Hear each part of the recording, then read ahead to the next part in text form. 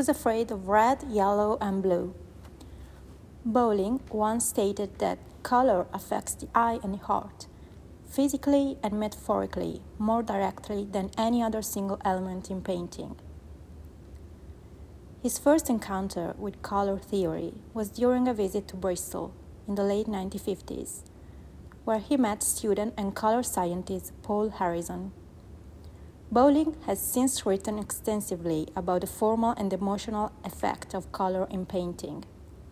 For example, the essay Revisions, Color and Recent Painting, published in Art magazine in 1972, of which excerpts from typewritten and annotated drafts can be seen in the exhibition. The work Red, Yellow, and Blue Edge acts as an introduction to Bowling's complex use of color.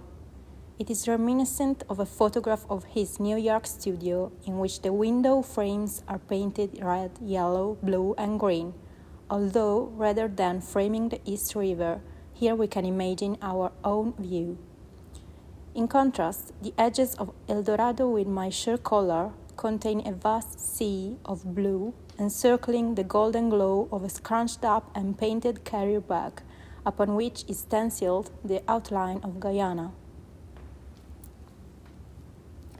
Despite its heavily collaged surface, Witness also began life as simple geometric blocks of color, similar to compositions used by the Dutch artist Piet Mondrian, on whom Bowling wrote his thesis at the Royal College of Art. In two works from Bowling's Crossing series, thickly textured bands of color traverse the surface, splitting the canvas in two. Named after journeys across bodies of water, they are similar in form to a body of work referred to as the zipper paintings. These works reference the formal construct used by color-filled painter Barnett Newman, whose series Who's Afraid of Red, Yellow, and Blue, 1966-1970, inspired another work by Bowling called Who's Afraid of Marnie Newman, 1968, known for its vertical stripes of red, yellow, and green.